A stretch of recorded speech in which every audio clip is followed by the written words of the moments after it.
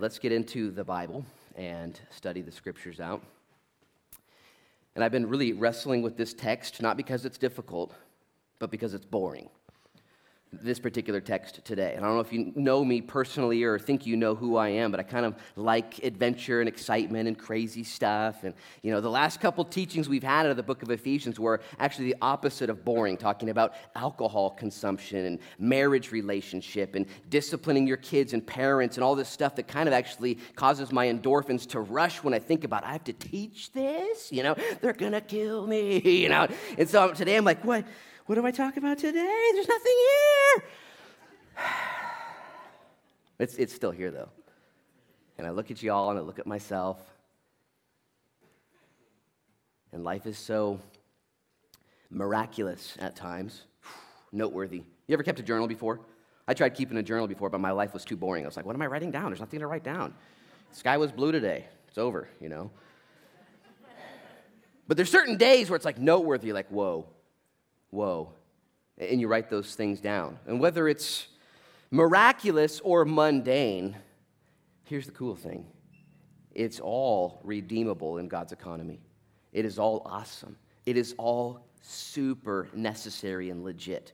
So don't believe the hype like I do from time to time that some days are more holy than others, or some opportunities are more significant than others. There is this idea that there are things that are consecrated, and then there's things over here that are just normal. In reality, God says, no, it all counts. Your whole sum, when you get to heaven, you're bringing your whole life with you. It'll all count. And when you do things in faith that maybe are going to Haiti or to Fiji, I've been there too, to go places, whoa, write it down in the journal. Then there's other times where you just go to the food market, okay, and you decide to smile, to be nice, to be patient, to be kind, to ask a question and listen to the answer. You ever do that before? I ask questions all the time, but I rarely listen to the answer. Like, how you doing? I'm off to something else. You laugh because you do too. But to sit there and say, no, I am an ambassador of Christ, filled with the Holy Spirit. Every single person I interact with is a miraculous opportunity to redeem. It is amazingly important. So don't believe the enemy when you leave here on a Sunday and say, that was so good, I'm so excited to live this out. I can't wait until I meet somebody worthy of exercising these principles upon. It's definitely not going to be Monday through Saturday. But instead, the Lord would speak to us and say, no, I know what you're going through. As a matter of fact, Jesus, he was really, really normal. Do you realize that? He was really normal. He came when he was born as a baby. I mean, how anticlimactic. You're God, the Savior of the world. At least be born as like a dinosaur or something like crazy, Instead, he's like, no, I'm just going to come as a baby. I invented it. I made everything. But I'm just going to show you that normalcy can be redeemed. That a life in a minority situation, in a marginalized economy, in a minimal society, that's awesome. That's awesome. And so how many people right now, before I even begin, I'm trying to just get you all pumped up to hear a sermon about nothing. How many in here? Second service is going to go way different than this, just so you know. Just so you know. But how many in here right now just sit here discounted? You're just discounted. You have already discounted yourself. I just hope I die right. I hope I live okay. But there's nothing special about me. And you've believed a lie that what you've been through or who you are or what you have to offer or who and how God might use you in the future. Maybe you've already been used a few times and you're excited, or maybe you're just, you know what, my best years are behind me. How many of you are sitting here discounted, though, and need to be reminded, it all counts, and I have no idea what God is preparing me for. And I have no idea, and I repent of my lack of faith. I have no idea how important it is to be Spirit-filled, as we've been learning in Ephesians 5 and 6. To be Spirit-filled, not leaning on the things of the world, but filled with God in order to be me, joyful, thankful, worshipful, prayerful. In order to be a husband and be a wife, I want to take this so seriously. I want to be the best I can be. And then he segues into being a kid and what it means to grow and to be obedient to the people over you and what it means to be a mom and dad. And how many people are sitting here this morning discounted saying, well, I don't have a title. I'm a nobody. I don't have a title. I don't have a paycheck. I'm not getting paid to be in the ministry. I don't have a key to the church. I don't even know Luke's last name. I'm nobody. I'm nobody. I'm never going to get on that stage. And if I ever get on that stage, they're going to call the cops on me, It's not about the stage. Okay? The Bible says that when we gather together, that there ought to be preaching. And that preaching ought to be for the edification of the body. That is the body building. That is the body building for the work of the ministry. So when you go out there, you're built up. You're ready. You're equipped. You're on fire. You're engaged. And you're not discounted, but instead you're accounted for. It's awesome. And as I've been processing this through, because the Bible's so inspired, and I'm so not. And as I read this through, I'm like, whoa, this all makes sense. Paul's not just throwing out arbitrary commands and arbitrary instructions, and oh yeah, and by the way, dads, don't blow it, and moms, step up, and kids, don't be dumb. And it's not just throwing out these weird commands. Instead, he's saying, ho, ho, ho. This is so perfect and so concise in order that what? That God would demonstrate his love on earth. That God would do miracles in the mundane and in the marginal and in the normal. That God would be glorified in Lincoln County. And everything we go through, whether it's a medical procedure and the way we endure that, or whether it's the way we get the mail or deliver the mail. We got some mailman here too. Whatever it is we do for the glory of God. That's the verse I read to you out of Colossians chapter 3.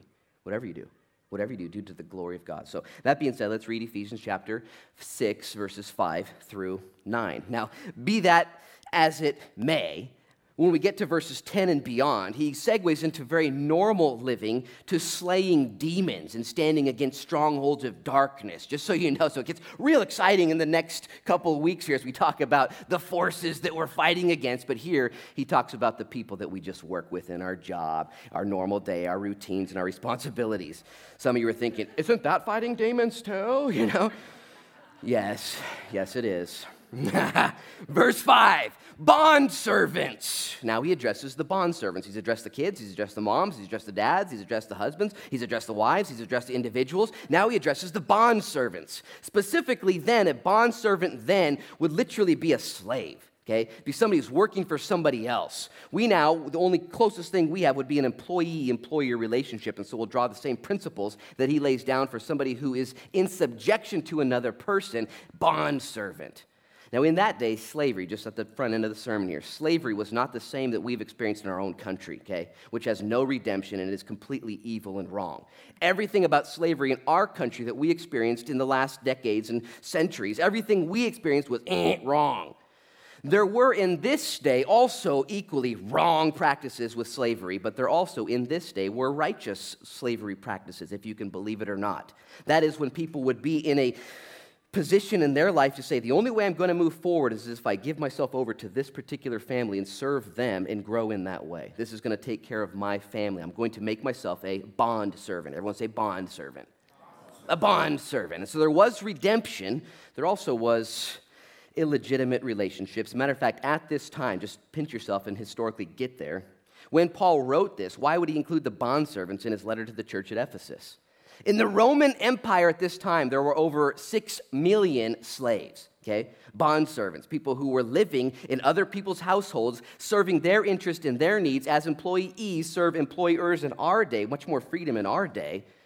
But nonetheless, there was this relationship and this huge populace, this mass amount of folks who were Christians, who needed the instruction of the Lord. Hey, I'm a bondservant. I'm a slave. I'm not in charge. I'm in charge of. Somebody's telling me what to do. And Paul says, yeah, I got some words for you too. I want you to know how to be filled with the Holy Spirit and be the best employee, the best bondservant you can be. And then he goes on to talk not just to the bondservants, those who are serving their masters, but he talks in verse 9 to the masters. And he says, and you masters, is cool. He says, and you do the exact same thing I just told them to do. Okay, they're here. Bondservants are here to serve the master. And he says to the masters, and masters, you're here to serve your bondservants.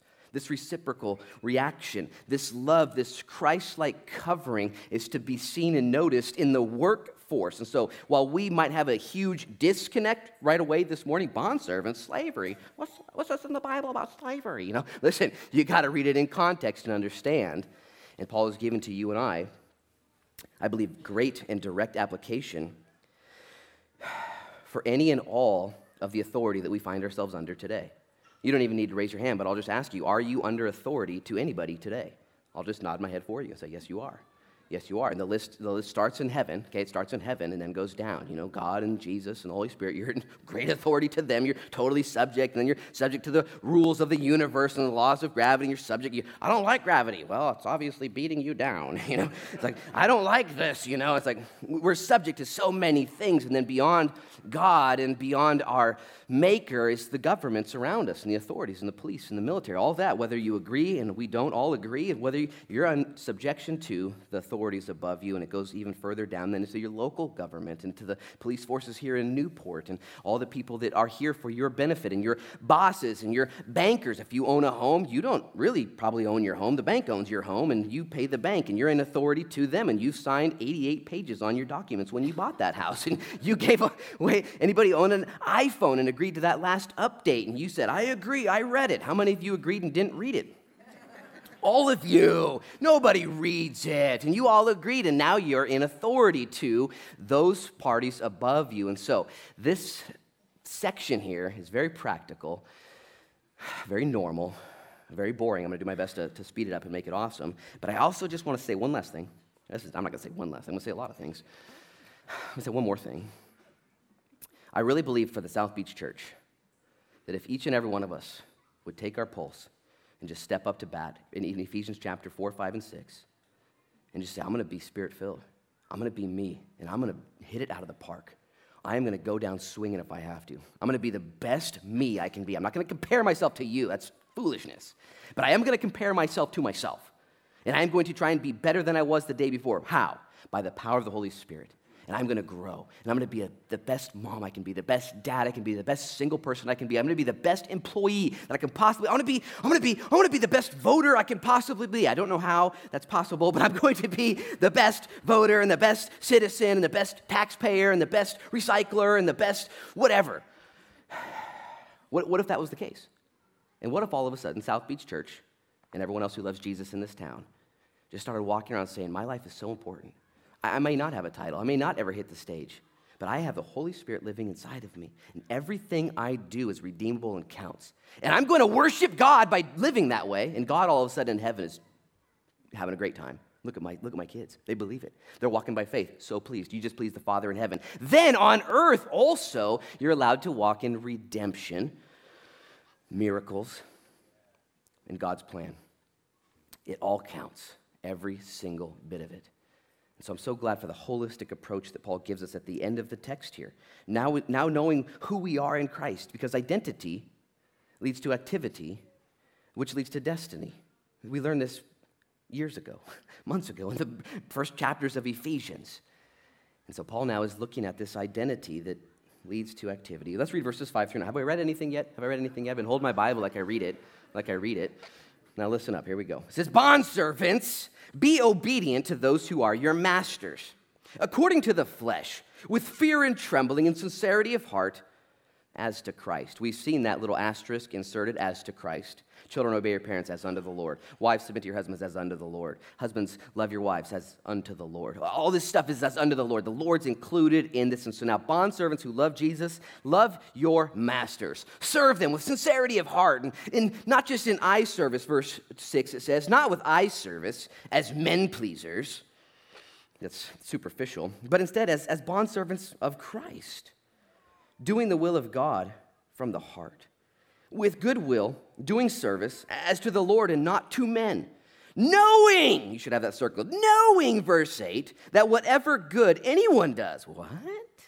Wow, he will receive the same from the Lord, whether he is slave or free. That verse right there will allow you to serve anybody and everybody who doesn't deserve to be served if you're in a position or subjection to that leader, whether it's a spouse or a parent or an employer or a partner, and you find yourself, I don't know, it's not fair. Read verse 8 again. If you do this, the Bible says, God will reward you. You're going to receive a reward. You're going to receive a reward. You're going to receive an internal reward. You ever had peace in your heart from doing the right thing? What's that worth? $100? $200? No, there's no price. There's no price for peace. You just can't, it's priceless. I did the right thing. I feel good. I did the right thing. You ever done the wrong thing and had the lack of peace? You got to fix that. The Lord will reward you with peace. He'll also reward you not just internally, but he'll reward you temporally. He'll bless you. He'll make things eventually work out for you. You'll just see blessings and benefits on earth. Somehow, peace between your fellow brethren. Blessings, it's up to him to decide how to fill this in, not just internally and not just temporally, but eternally. This is so fun.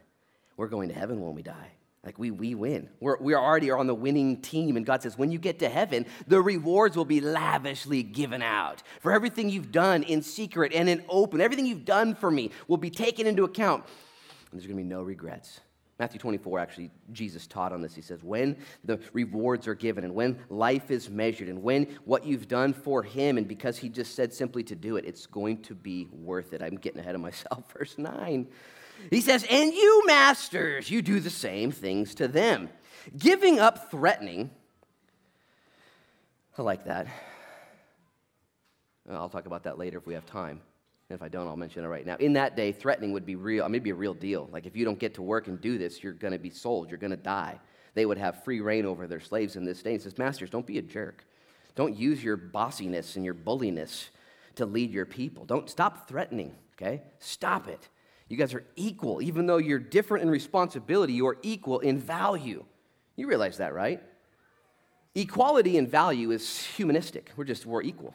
But we are different in responsibility, and that is from the Lord. There's order, okay? There's a method to what he has said and given to us to live. And so he says to the masters, do the same things to them, giving up threatening, knowing that your master also is in heaven, and there's no partiality with him. This is so cool for the bosses. He's like, guess what, boss? You ain't the boss. There's another boss, okay? The big B boss. There's another boss. And so if you're a boss, if you're in charge, you're a shift manager, or you're a supervisor, or you're in charge of your HOA, or you're a coach of a team, or you pull the bingo chips out at your, retirement center, whatever you're in charge of, you're not the boss, okay? You got a bigger boss. And he says, careful the way you lead, because your boss is watching the way you lead as well. So let's pray now and ask God to bless us with understanding, application, and excitement. Excitement to be you.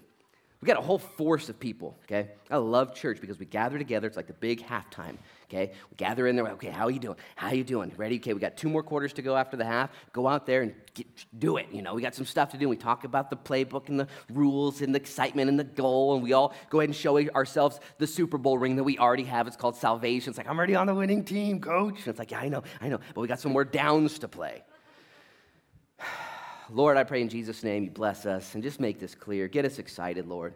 I would be the first to apologize, Lord, for how often I'm not excited. I feel like a hypocrite teaching some of these things, most of these things. And so I'm the first. Those who want to join me can. I'm the first to apologize to who I am naturally. I'm so like a sheep, just kind of just running around doing my own thing. And you're so much like the shepherd, and I take such great comfort in that.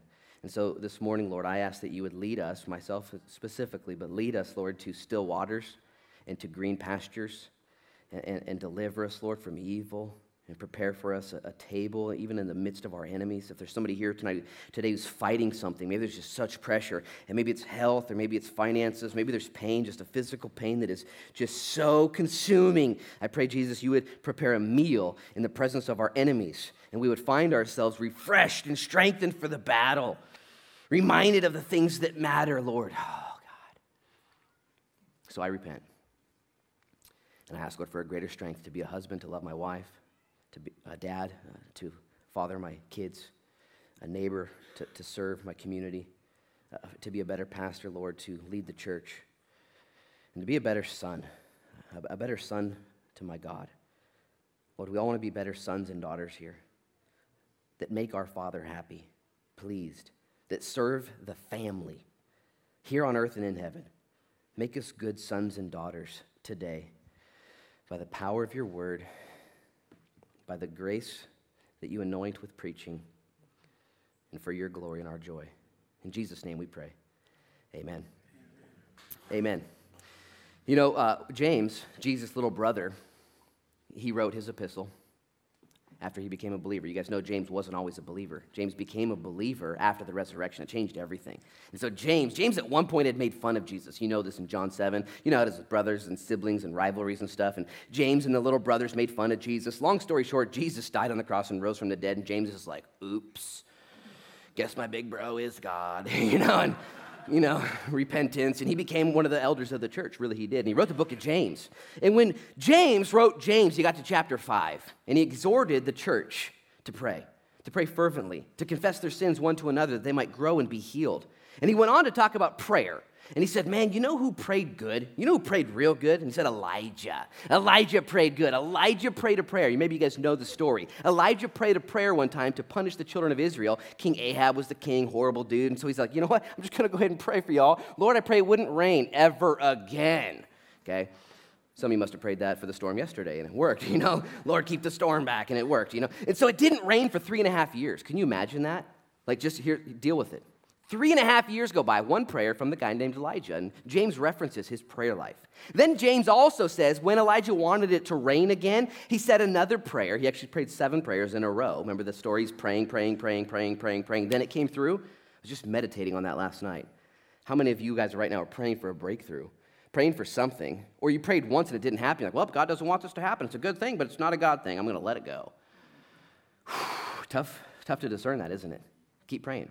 Okay, keep praying. Elijah prayed 7 times, and then his servant Gehazi came running up, and he says, it's not raining yet, but I do see a cloud. It's the size of a man's fist in the distance. And he's like, it's just about that big. And he looks over at Elijah, and Elijah's already running. He's like, hey, get out of here. Typhoon's coming, And Gehazi's like, it's just a cloud. He's like, no, it's not. It's the answer. And the prayer brought rain again. Now, Elijah is operating in the miraculous. What? James, when he describes, the reason James brings this up, though, is the next caveat James gives us in James chapter 5. He says, and Elijah, who did these crazy things, was a man with the same nature just like us. He was a normal Joe. A normal dude. He had all kinds of proclivities and missteps and all kinds of problems. And you guys know his story. He would have one miraculous moment, and then he would have one depressed moment. He would walk in great victory and then hide himself in a cave and wish that he were dead. And he was very normal. And I say that because God is similar in nature, in that God is very big and miraculous. I've been alluding to this fact all day long. But he's also very miniature and small. God is the God of the cosmos, but he's also the God of the atom. Okay, the atom, the smallest thing we've ever been able to discover or to discern or to study. And then he's the God of the cosmos. He's both. And so the application I'll give you at the front end before I tell you the story, and then before I give the illustration, I'll give the application. God wants to use your life in the miraculous. He wants you to be able to walk on water, dare I say, to be a part of someone's life, to pray for them and have them healed, to discern truth from lies and preach it and see people's eyes opened up. He wants you to change eternity. And he's also going to allow you to walk in the very normalest of lives, okay? Where you're going to pull your journal out and say, I don't think anything happened today, and shut the journal. Just a day. I went to work. I did good. God is both. Every day counts. God's the God of the cosmos, okay, huge, and he's the God of the atom. Did you know what an atom is, right? An atom, an atomic particle within your body. Did you know that your bodies consist of atoms, right? Everyone know this? You went to school one time and they taught you this, and in one ear and out the atom, out the other. Atoms. Did you know that your body is made up of 7 billion atoms, just you? Okay? It's a 7 with 27 zeros at the end of it. That's how many atoms it takes to make you up. And you guys know that an atom is an electron spinning around a proton and a neutron, which makes the nucleus, okay, the middle. And these 2 little things, that's where the matter's at. And it's spinning around, and there's 7 billion of these in you that make you up. Now, here's the deal. Did you know that as you study an atom and look at it through a thing or whatever, it's there. It's its own little world of existence in miracles, in craziness, in power, and mystery. It's so small. Did you know that everything is made up of atoms? Everything around you. Go ahead and touch the person next to you, only if you know them. It's made up of atoms. Everything. Here's the crazy thing about atoms. Most of you know this. You've done the study before. When that electron spins around the nucleus, which is the proton and the neutron, it's spinning around. There's a large bit of space in between the actual matter. There's space. So you got 7 billion atoms, all with a huge amount of space in between them and just a little bit of matter. Did you know that if I were to take you and get rid of all that space and just condense it to what you really are, get rid of all the space, all the airheadness, and all the stuff, it's funny, all the stuff out of you until you're just you. It wouldn't actually change you. It would just actually remove everything that's not you. Did you know that if I did that to everyone here, and just decreased your size, you would still weigh the same. Okay, you would still be the same amount of matter, just less density. If I took everyone here, and then everyone in Newport, and then everyone in Oregon, and everyone in America, and everyone on the 7 or 8 continents, whatever we got now, they're always changing stuff. If I took all 8 billion people in the world and took away the space that makes them up, and all we were left with is who they really are, did you know that every single person, all of the people that exist today, would fit inside a sugar cube? I'm not making this up. Inside of what? Sugar cube. Yeah, about that big. What? How many of you guys just your brain kind of shut down a little bit? You're like, I need some coffee. Do you have a sugar cube? Is that what's happening here? Science, folks. God made that. And only recently have we discovered atoms and atomic particles and all this rest of this stuff that is exactly how God made the whole world. As a matter of fact, I studied this out a couple weeks ago. Some of you saw the Facebook post that a neutron star, they're about 13 miles wide. They're not even that big. But a neutron star is the most dense matter that we've ever discovered, come to know about. And it's the same deal where the neutrons have the electrons and the matter, the space has been removed. And so it's just density. And if you take a teaspoon of a neutron star, just a teaspoon, first of all, it would kill you and everything within a 1,000,000-mile radius, okay? It would kill everything. But the weight of that rock, just a teaspoon, weighs 10 billion tons. Okay, just one little rock, the density. As a matter of fact, neutron stars are supernova stars that have come and gone and died now, and they're what they call black holes. And anything that comes within a radius nearby at all, light years within nearness of a neutron star, is destroyed immediately and sucked into its orbit. It eats up galaxies. Anyways, the nearest neutron star is way, way far away, just so you know, okay. Okay, I got to speed this up here. Atoms are crazy. We don't even actually exist. We're here, but we're not here. And God says, yeah, that's how I made it. Crazy, trip out. That's God, the God of the atoms. It's so small, but also the God of the cosmos. Do you know how big space is? You ever looked at space before? It's a little big. There's some acreage up there. Did you know that the Earth can fit inside of our sun 1.3 million times? You know this, right? You can put 1.3 million Earths inside of our sun. It takes 8 minutes to get to the sun at the speed of light, okay? If you were to go beyond our sun to the next sun in our galaxy, it would take not 8 minutes at the speed of light, but it would take 4 years, okay? It's kind of a long road trip. At the speed of light, 186,000 miles per second. You might want to bring a thermos with you, and a little throw-up bag, 4 years. And you're going to get to the next star. How many stars did you see the last time you went stargazing? More than 1, 2? The nearest star is 4 years away at the speed of light. Ours is only 8 minutes away. The sun, it's huge, right? It's huge, 93 million miles away. Did you know you can take 1.3 million Earths and shove it inside the sun if you were to do such a weird thing like that and just that's how big the sun is. 1.3 million of our little Earths can fit inside it. Did you know that if you go beyond our nearest star into the farthest star, the biggest star we've ever discovered, you could take 1.3 million Earths in the sun, and then you take the sun, and you can take 900 billion suns. Y'all with me? And fit it inside the next biggest star, or should I say the biggest star we've ever discovered. 900 billion suns inside this star that's just, you know what it's doing right now? Nothing. It's just floating. It's just... You know what it's called, right? You guys know the Latin name for it. It's Canis Majoris, which means big dog, okay? It's the big dog star. What should we call that star out there? It's like, Canis Majoris sounds good. It means big dog. And everyone laughed, and they said, yeah, and they wrote it down. God, our God, who made you, made the atoms, their little solar system, the thing that there's 7 billion billions that make just you. They're so finite and concise and amazing. And then the solar system and the galaxies and the universe. Did you know that they estimate that there are as many galaxies, ours is the Milky Way galaxy, that there are as many galaxies in the known universe as there are blades of grass on Earth? Okay, that's they're guessing, just so you know. They don't know how many blades of grass there are. I know how many blades of grass I have in my yard, but they don't know anything. Okay, so many galaxies. And then God gives us his book. And he's like, hey, I'm both big, like the cosmos, but I'm also miniature. And I can fit inside of you. And I can be a part of your life, and in your parenting, and in your singleness, and in your life, and the way you hope, and the way you hurt, and the way you work, and everything about you is redeemable. And God is so amazing. And sometimes, again, I just feel discounted.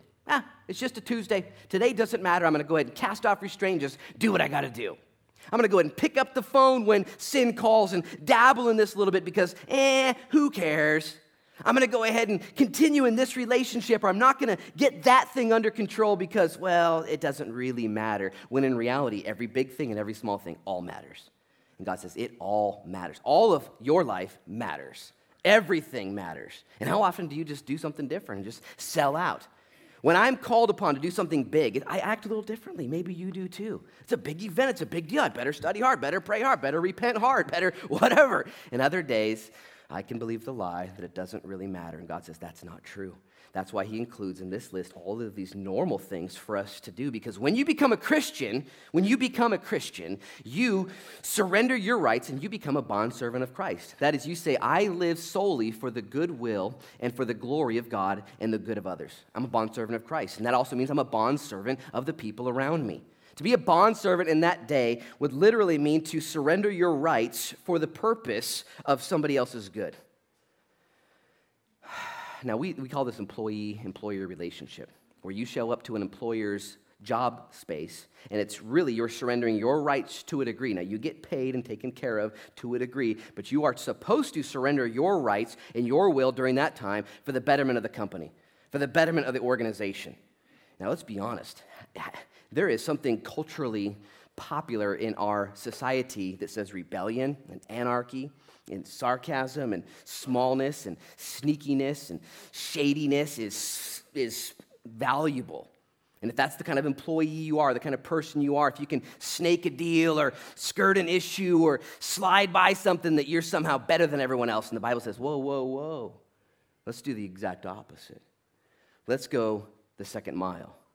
Let's show heaven on earth in the way we work, in the way we serve one another, in the way you live in your home, harmony of the home, and also in the way you work at your job, the harmony of the job.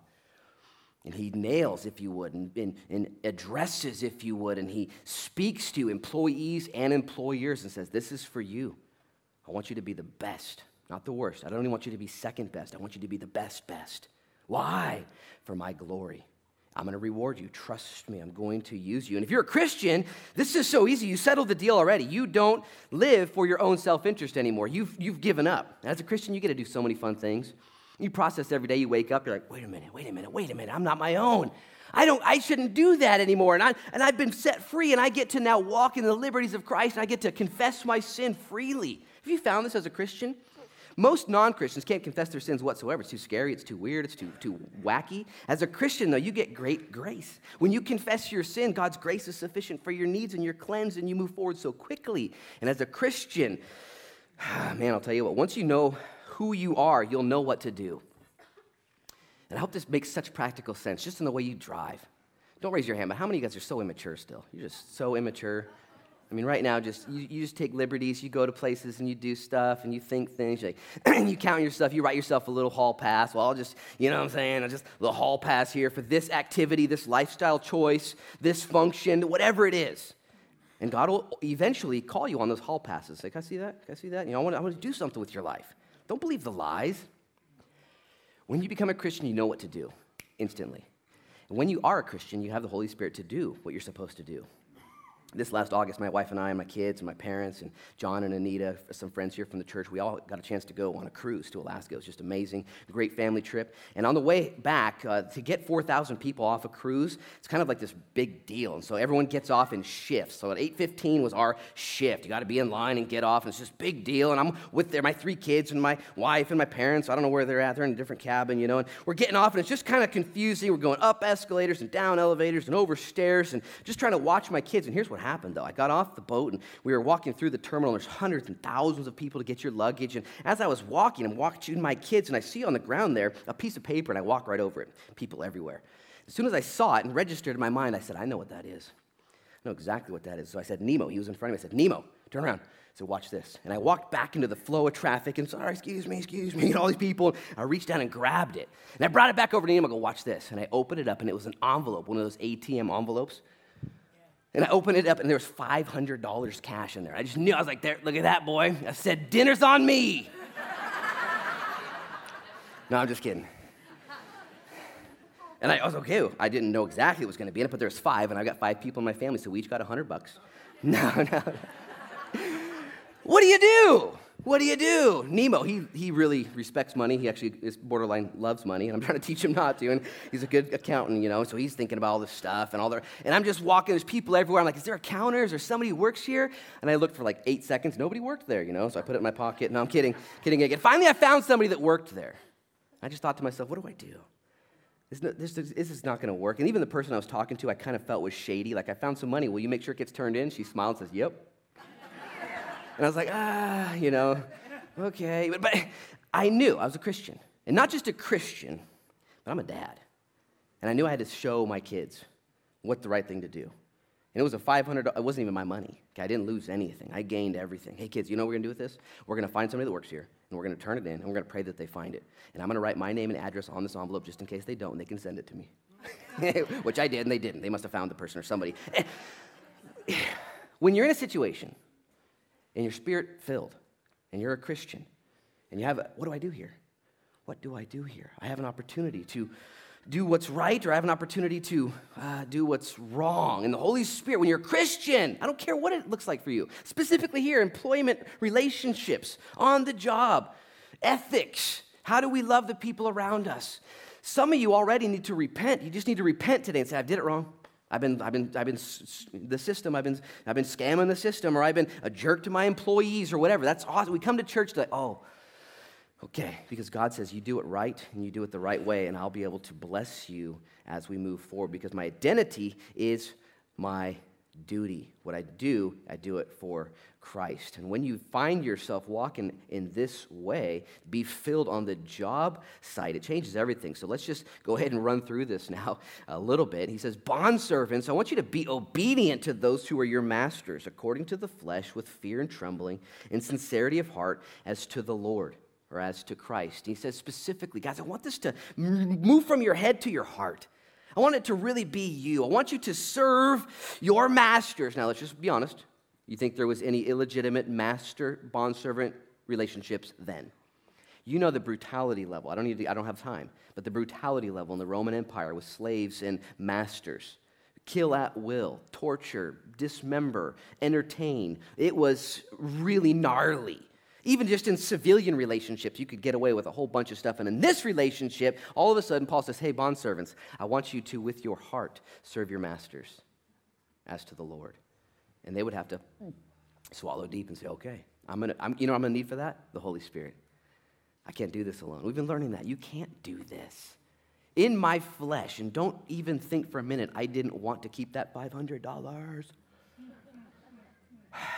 And in my flesh, I've done a lot of things that were not spiritual. I just want to do it this way, and it's too hard to do it that way. And I'll even reject and object to what God says because maybe he doesn't understand my situation. And before you check out, before I lose too much momentum, imagine Jesus Christ who subjected himself to this world.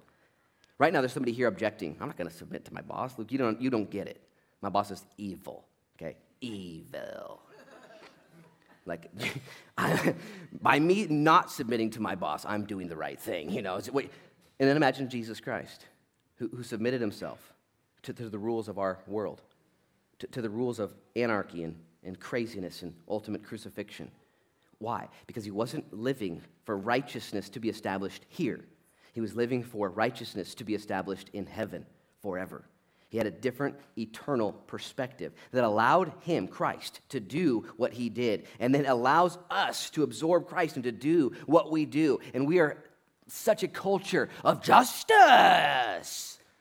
I need justice. And the Lord says, that's not your department.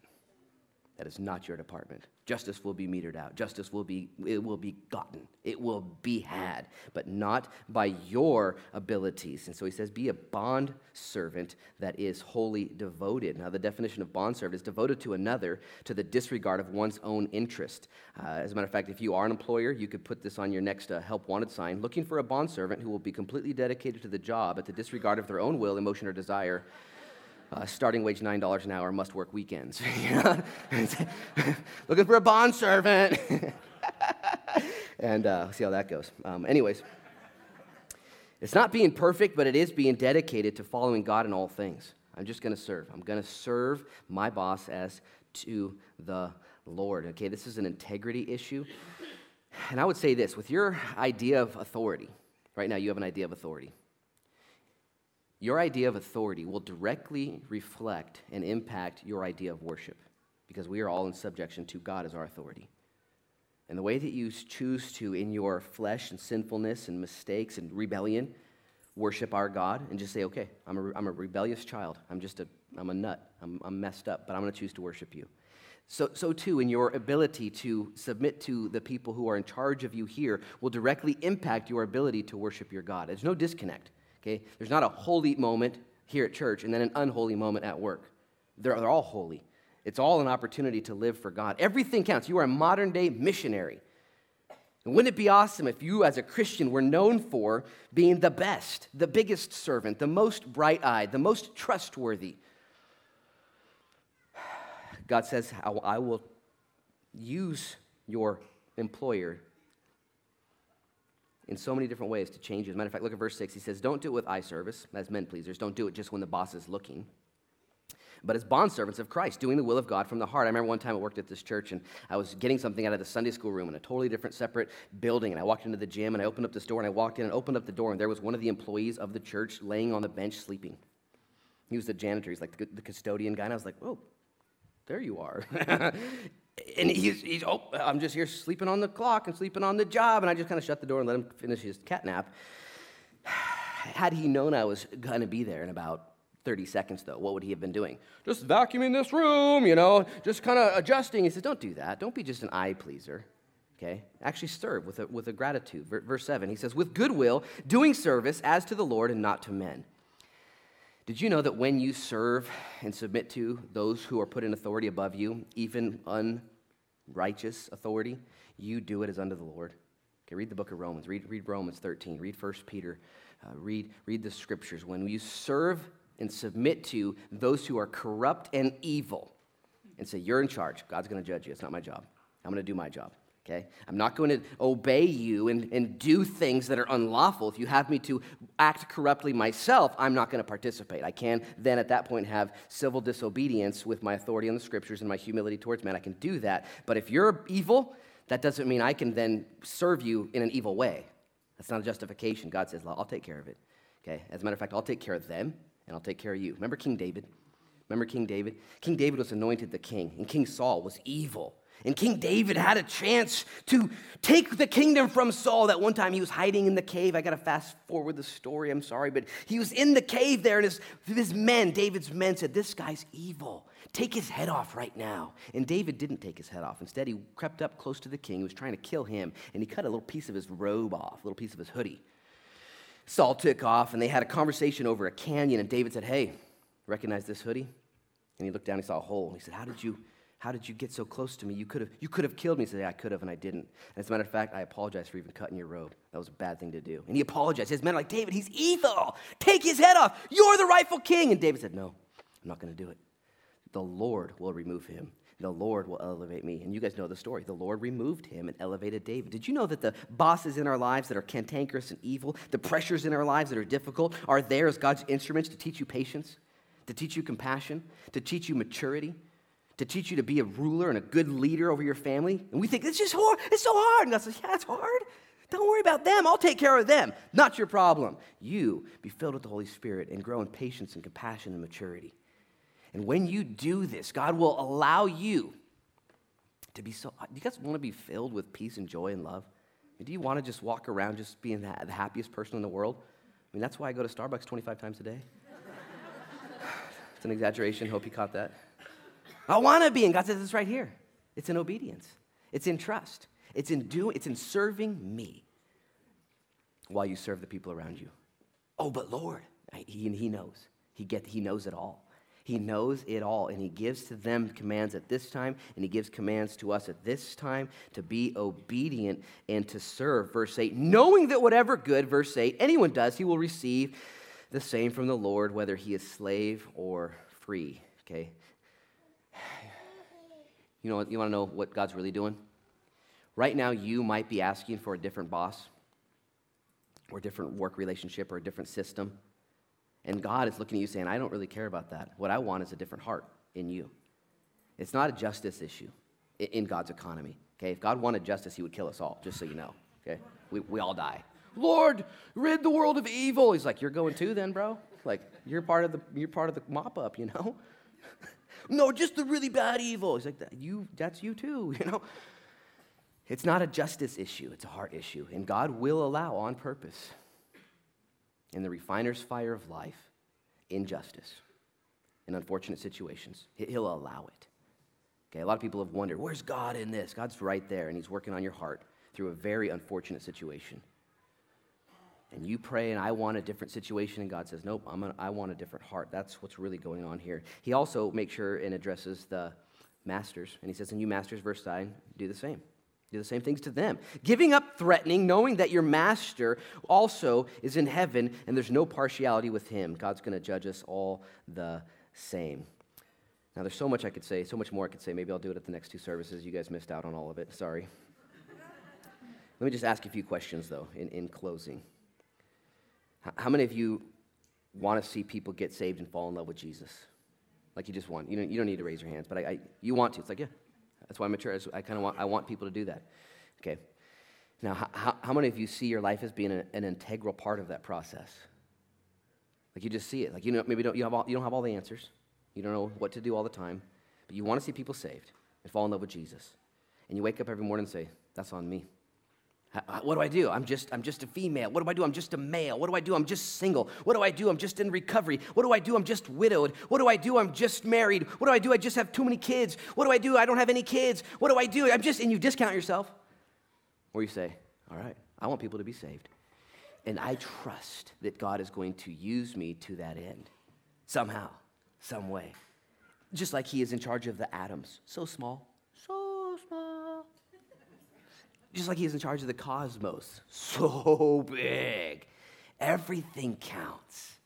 And the enemy just wants you to sleep through life, lulled to sleep, being proud of the mega Christians, the professional Christians, the celebrity Christians, the authors and the actors and the pastors and the ones out here, and you just you?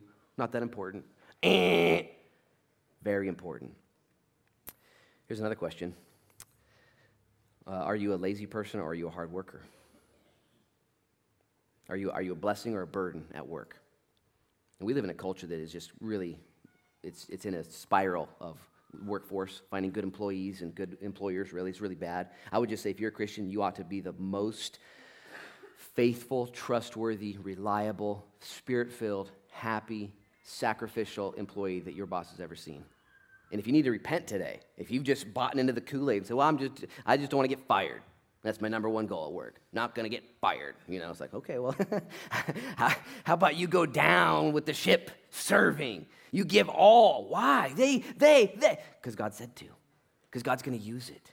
God's going to use it in their life to change them how he wants. Listen, God's going to use it to change you. Do you realize that right now? Some of you're not even an employer. Maybe you're just an athlete with a coach that's aloof, a coach that doesn't know what's going on. God says, submit to that coach, okay?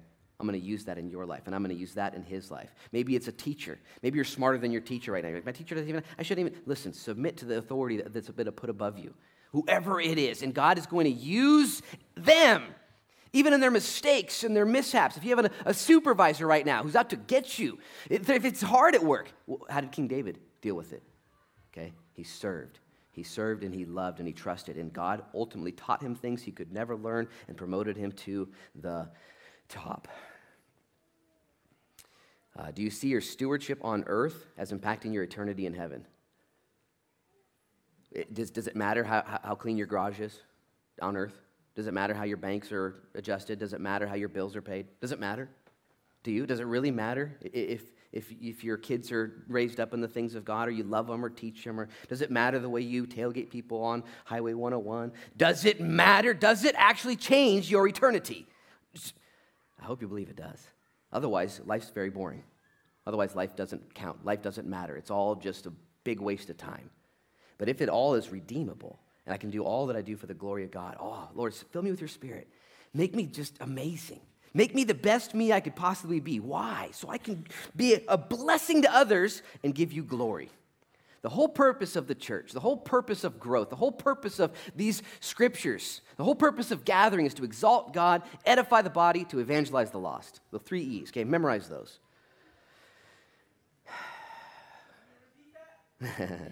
The whole purpose of the body, the whole purpose of gathering and preaching and teaching and sharing, taking communion is to exalt God. We exalt God by doing so, the first E. We also edify ourselves. We grow, we become different. We are built up, and then, therefore, we can evangelize the lost. It's the whole purpose. It's really simple. So fun. I had a girl, I'm going to have the worship team come up and join me. I had a girl, a friend of mine, Facebook me yesterday. She said, pray for me. I'm just really wanting to know what God's purpose is for my life. How many ever asked that before? What's God's purpose for my life? And I said, here's the deal. I said, God's purpose for your life might not include a title or an experience or an event, okay? God's purpose for your life, she's a mom, has a kid. And I said, God's purpose for your life is to do everything you do for others' good and for God's glory. To live in and out of season with the fullness of the Holy Spirit, to walk in worship as unto the Lord, to trust Him, to serve Him. And when you figure this out, I don't care who you are, man or woman, title or no title, when you figure this out, guess what? Oh, all of life counts. Even the hiccups, even the mistakes. It all counts. It all becomes journal worthy. What'd you do today? Man, I just served. I cleaned my house. I cleaned my house as unto the Lord. Because I know God's ingraining in me great character. And He's ingraining in me something that's opposite of my nature. My nature is the opposite of cleanliness, trust me. And instead, what I did is I did what God wanted me to do as a family man, as a family gal, as a neighbor, whatever the case is. What did you do today? I trusted. I walked by faith. Was there a title? Was there a paycheck? Did you get a set of keys to the church? It's not the question. I lived my life with integrity. I lived my life for the purpose of glorifying God and edifying the body. I'm going to ask you to bow your heads and close your eyes as the communion is brought out and we prepare to worship. I really just would invite you to examine your heart. The 2 references I used were David and Jesus, both of whom could easily object to serving those around them. Not worthy, illegitimate, sinful, corrupt. And God looked at those 2 men and says, hey, you're examples. And He looks at the church and says, hey, this isn't your home. What you do is for an eternal reward. What you do is for later. Every life matters now, forever. And if you're here today and you just would simply with me, just simply say, yep, I've blown it. I've been a rebel. I've been selfish. I've been a jerk. I've been a crook. I've done it. I've found the $500 and I've pocketed it before. I've done that. With me. You've done the wrong thing. Would you just simply say, Lord, help me moving forward? It's not so much what I've done in the past that defines me at all. It's what will I do with the future? How will I navigate forward? And today you can repent and say, Lord, be my example, be my filling, be my everything, Lord. Take me and use me and mold me and shape me. Fill me right now. And if that's you right now, you just need to repent and be filled to move forward and to be the best servant to the people around you that do not deserve it. Would you just humble yourself? Start by humbling yourself. Eyes are bowed. Heads are bowed. Raise your hand right now. Say, yep, I just want to be a better steward of my life. I want to be more godly, more Christ-like. I've got so much rebellion chalked up in me. I've got so much knowledge against the system. It's just hard to I can't even imagine doing this. And do you think Jesus had more knowledge against His system than you do? And yet He suffered and died and won. He won. And Lord, my hand is raised as well. I want to be a better man. Not better than other men, but better than me. I want to be better than me. And if you would join me, raise your hand right now. Lord, you see those hands that are going up. Fill us, heal us, minister to us, Lord. Even now as we come to the table, may we do so with great joy moving forward. What is behind is just that. It is behind. What is in front May the whole world know that you are legit by who we are and how we live. In Jesus' name we pray. Amen.